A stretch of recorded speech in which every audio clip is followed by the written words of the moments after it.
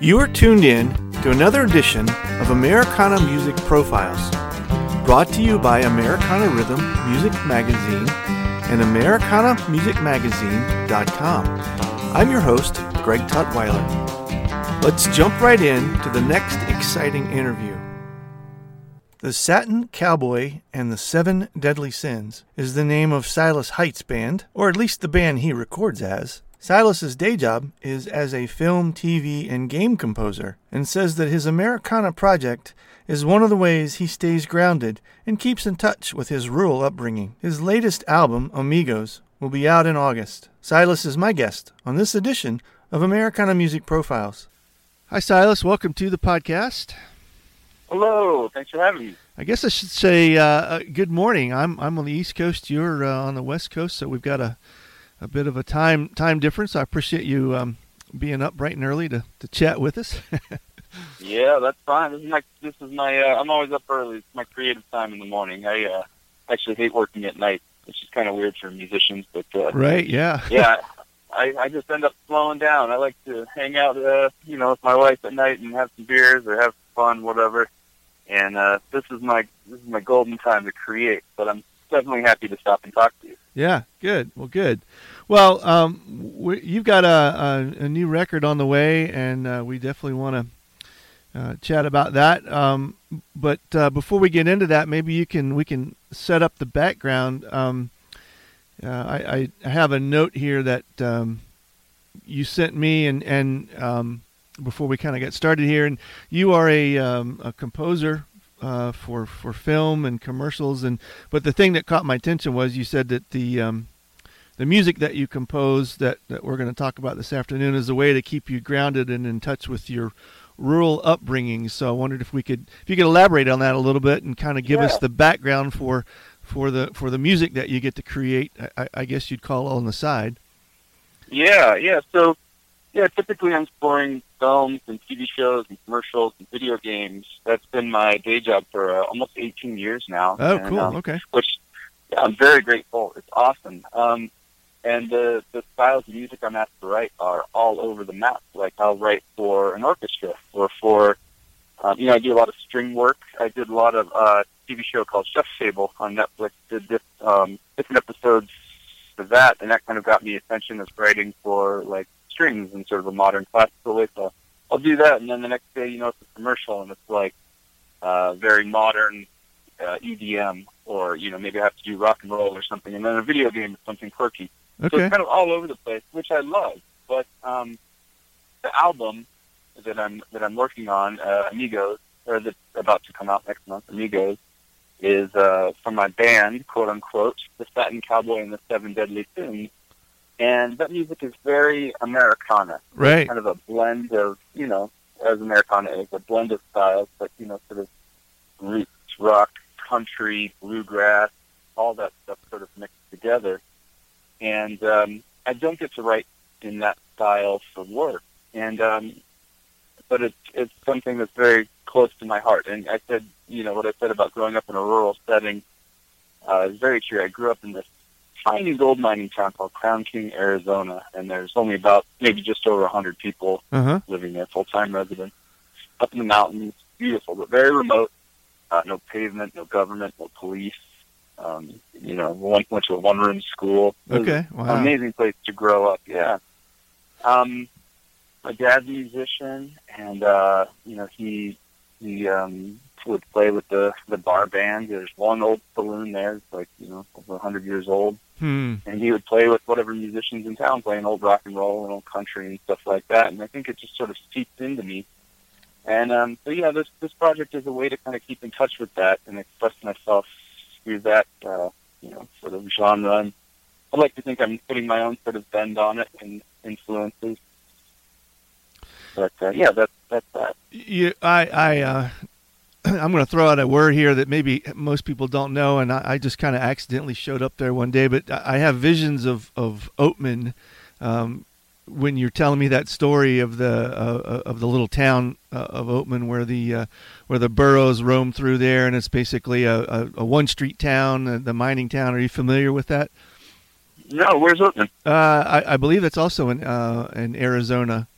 It's out not terribly far from Las Vegas, but it's just I have it. Apparently, a lot of films were filmed there in the past using the backdrop of the desert and the mountains, and it just has some history. And I'm visioning that when you're telling me about this small town, and I hear cool. I hear reflections of that in the music for this album. Just that kind of cowboy feel, just almost some of them kind of give me that 40s and 50s Western music, Western movie kind of theme to it. Yeah, so I appreciate that story, and I'm sure that a lot of that has to bleed over as influence for some of the songs that you've written for this. Yeah, I'm definitely influenced by older country. Not so much the newer stuff in the last 20 years or so. It hasn't really spoken to me, but probably up through the 70s, when you had, like, all the way from, I love early stuff like the Carter Family, and I love a little bit further along Bob Wills and the Playboys. I love that Western swing stuff, and, even Johnny Cash and there up until, like the 70s with, like, when John Prine and guys like that are, they're country, but also more singer-songwriter, they could fit in that category as well. Love that stuff, too. So not really so much the modern pop sounding stuff. But every once in a while there's some modern stuff that, I'll find that I kind of like. It's usually not the real popular stuff, but, there's some good singer-songwriters out there still doing their thing. And so, but, I pull from inspiration from that, and then, of course, bluegrass is huge. I don't think I'm a good enough player on any one instrument to call myself a bluegrass picker by any means. Yeah. But I love the instrumentation of it, mandolin and banjo and acoustic guitar and stuff like that. So I dip into that quite a bit. Do you find it difficult at all to bounce between genres when you get asked to compose music for these different things that you do? No. Just it's just an easy transition, huh? Between all of those different. Yeah, I guess. Gosh, I've been doing it for so long. It's really not, and that's why one of the reasons I became a composer is I really enjoy different styles of music. Yeah. And figuring out what makes them tick and how to recreate it, and then do something new and interesting with it, and also then making it serve whatever visual I'm working on at the time, whether it's a scene in a film or a video game or whatever. Yeah. I read in some of the press notes that you got to hang out as a kid with your uncle, I believe, right? Mark Mothersbaugh from Devo? Yeah, Mark and Bob. Actually, I saw them when I was a kid, but the first 7 or 8 years of my career here in Los Angeles was working at Mark's studio. They both worked there. Yeah, sweet. And so I came up from an intern all the way to in-house composer. And, wow. Basically learned how to do what I do in terms of scoring from them. And, they get asked to do all kinds of styles as well. And, also do the same thing, basically, film, TV, commercials, video games, all that. And then, of course, they were still touring with Devo. And, so I kind of got a wonderful education there, coming up, learning how to, like, right away dealing with, the top clients in the game, Sony, Apple, whoever, right away at a very young age. So I had to basically get very good very, very quickly. Yeah. Yeah. I watched a clip, YouTube clip, somebody interviewing Mark, and he was making references to some, of course, he's into art, and some gallery that kind of gave him his first start. And he, in that, made reference to, I guess I'm going to use the word right, early composer Perry Kinsley. Is that name ringing a bell at all? The synth guy. Yeah, right. The early '60s kind of cut and splice type composition of some of the music, and I went and actually found one of the records and listened to that, and just fascinated with how all of that started, and then bring it forward 40, 50, 60 years, and and then your connection to Devo, and you're a composer with different kinds of things, and then all of that, and then you end up drifting into this Americana project.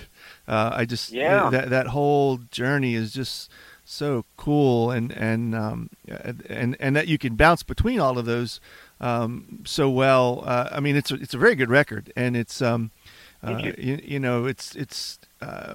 that kind of music is classic, but it's not necessarily easy, and to be able to transition into that after coming out of some of the other things that you've been doing is it's really good, and I enjoy it, and I love all of that connection between all of these different composers and studios that you've got.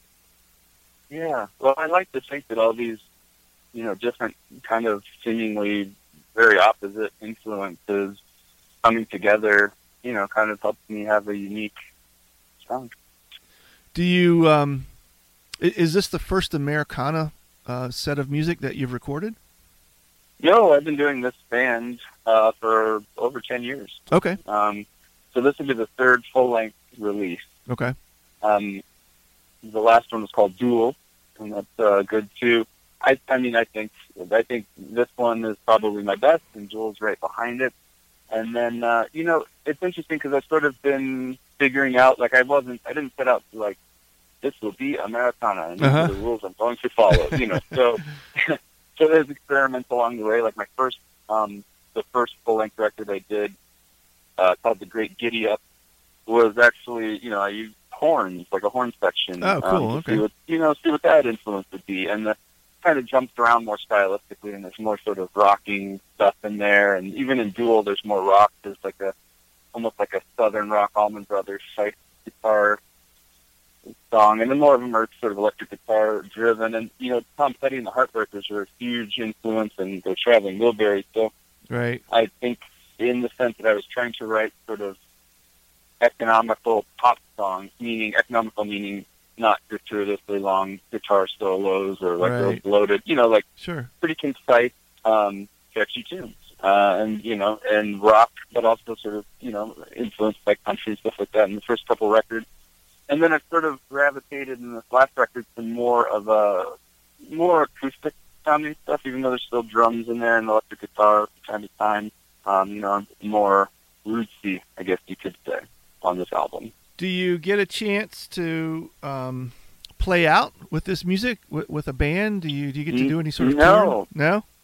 No, I'm so busy. I mean, right now, obviously, because of COVID, things have changed anyway, but with touring. But, I don't. I'm so busy scoring stuff that I can't really get away to do that. Like, the turnaround on a commercial can be 24 hours or less. I mean, I've literally scored commercials in less than an hour. Wow. And it's like, if you're in your studio and take that call and ready to work, you get paid. And if not, then you miss out. So, yeah. And usually when I'm scoring, usually when it's not COVID time, I've got 5 or 6 projects I'm juggling at the same time. So I'm super busy. And that's also why I take, 3 or 4, 5, 6 years in between albums because I'm doing all that.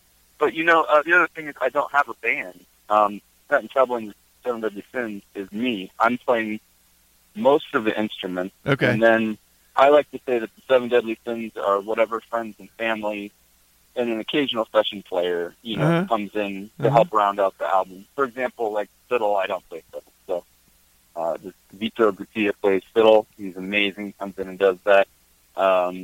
What else? I don't know. I've had my father play guitar on things. I've had the horn section I mentioned. My cousin Al Motherslaw, play trombone. So it's really like I love collaborating and bringing friends in and being like, hey, do you want to just play this random guitar solo in this part, or you want to put down a piano part on this, things like that. So it's not really a band that I could go to. Right. Yeah. So when you create one of these projects, what is do you have a mission? Do you have a goal in mind with the end product that you want to see it achieve? See it achieve. Well, You mean in terms of like sales, or in terms of like a creative vision, or Right? Yeah, I guess a creative vision. I mean, if you take a creative vision? typical Americana band that this is their full time thing or their full time Mm-hmm. musical project, they cut a record to kind of support their touring, or it's kind of Yeah. it's almost anymore now. Unfortunately, sometimes the CD becomes your business card almost. It's a way to promote yourself, and with the Mm-hmm. approach that you have, and it's you've got your day job that consumes most of your time. I'm just curious what you like, Yeah. Okay. what you'd like to see this do in terms of, I guess success is a dangerous word, but what would make you feel like it's done what you wanted it to do when you get done with it? I purposely try not to set high expectations on sales or like the reach of this Mm-hmm. stuff, because I don't have a band to support it, because I don't have a record label. I don't have. It's just me. I'm doing it on my own. Yeah. My friend Nicole helps with Nicole Good helps with some PR. It's just really word of mouth, and on this day and age, it's mostly internet word of mouth. Right. Yeah. And but the people that hear it and like this kind of music really seem to connect with it. And I hear back from friends, family, even from random people. They'll reach out an email or message or whatever, and they're like, I really connected with these songs. So for me, the end goal is to write songs that hold up, stand the test of time, which is another reason I'm expressing them through Americana, because Sure. I feel like that music does stand the test of time. I'm still listening to songs in this genre from 100 years ago that I Yeah. think are great, So Yeah. there's some genres that don't stand the test of time, even if it's a great song. Maybe let's just say like the the production of it is really annoying or something like that. Right. Maybe I'm more sensitive to it given my job, but I'm just trying to write really timeless, great songs that people will connect to. And my first single off this record, "Song for Tom Petty," I've gotten the best response from any song I've ever written. Really? It wasn't for a film or TV. Yeah, and people reaching it's a little bit of a sad song. I wrote it when Tom died. It really hit me hard. Sure. When A lot he of passed, us. it felt like yeah, exactly. And so I wanted to write something that everyone could relate to. We had lost a lot of people, a lot of great rock and roll country people. Right. Started passing away around that time, different reasons, and everyone was feeling it, and just like, oh, another one, another. And then when Tom died, that really hit me hard. Yeah. And so I wrote this song, but like his songs normally are, they're uplifting. Like his songs aren't depressing. You put those on, you want to drive down the highway. Sure. Or, Yeah. it makes you feel good. So even though my song is about that, I made it very uplifting, and I've gotten messages from people being like, my husband passed away, and I've been listening to your song on repeat, and it's really helping me out. Or, someone else has passed away. I'm listening to it. It's really just, it's bringing me a lot of joy. And I'm like, do you like the rest of the album? They're like, I can't even get past the first song. I just have it on repeat. Wow. I That's was cool. like, wow. Yeah. So to me, it's like a huge compliment, because it was something that I created that was so sincere and from my heart, and then when people connect with it in that kind of way, that means everything to me. Where did the name for the record come from?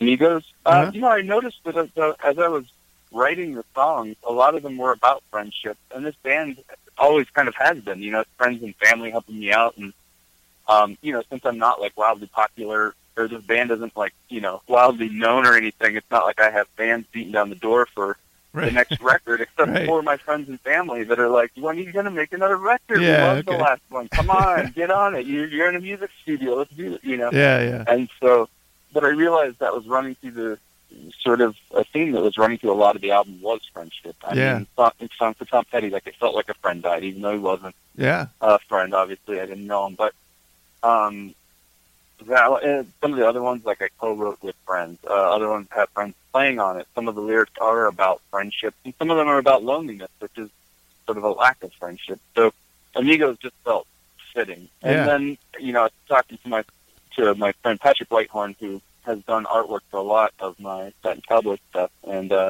he and I have been talking about how cool Blue Shadows on the Trail Is as a song from the movie The Three Amigos. Right, Randy Newman, I think, right? Yeah, Randy Newman tune. I always loved it because it had a very old, like, classic cowboy kind of feel to it, right. which is kind of goofy. I love the sort of almost goofiness of it, you know? It definitely doesn't take itself too seriously. And obviously I'm a huge Randy Newman fan because of his songwriting, but also the composer. And so that was the second single from Amigos that came out last month. Was my cover of Blue Shadows on the Trail. And that one, again, you know, I had friends come in and help sing it because in the movie, it's Steve Martin Short, and Chevy Chase sitting around the campfire singing that song. So I thought, I should do this with two other guys and do like a, you know, sort of like, you know, like in a tribute to how it's done in the movie. So I sing the first verse on the cover, and then the second verse is my friend Sam Nelson, who is an amazing singer, just a gorgeous voice. And he sang backup vocals on all my records, and I've helped him with his. And he's just a good buddy, and he happens to be Ricky Nelson's son. Cool. And, you know, Ozzy and Harriet, Ricky Nelson, he comes from that family. And so his voice is just golden. So love hearing him sing. So, so he sings the second verse, and then Steve Beeman, who is a singer-songwriter, producer, he kind of does music in a lot of different genres. He has a very cool voice, and I reached out to him through a mutual friend, and he came over and did the third verse. And so, so it was just like, you know, keeping with the friends and family theme, and so Amigos seemed fitting. Yeah, that's awesome. So the record again is Amigos, and it drops yet this month, right?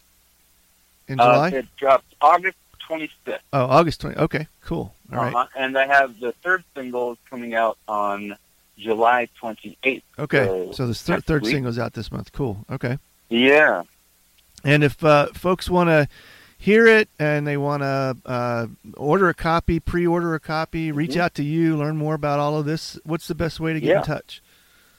Well, SilasHite.com has all my musical stuff, all the scoring, all the everything, and all my bands. And I have a store there on that page where you can order a CD or a digital copy, like pre-order. Yep. And of course, you can pre-order just digitally, you know, on iTunes or wherever you do that. And I've got a couple of singles and my old records up on Spotify and iTunes and anywhere you would stream music. Awesome. Thanks, Silas. This has been fun. Yeah. Yeah, thank you. Just remember, if you look up Silas Hite on those sites, you'll find my composing, scoring stuff. So if you want to find the album they're talking about, look up The Satin Cowboy and The Seven Deadly Sins. Right. Cool. And it's all on Silas, Hite.com. Yep.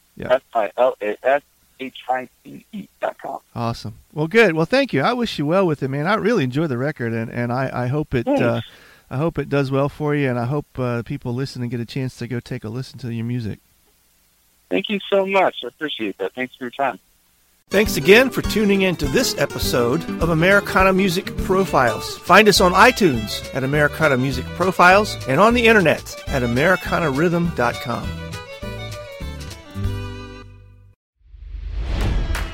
It's NFL draft season, and that means it's time to start thinking about fantasy football.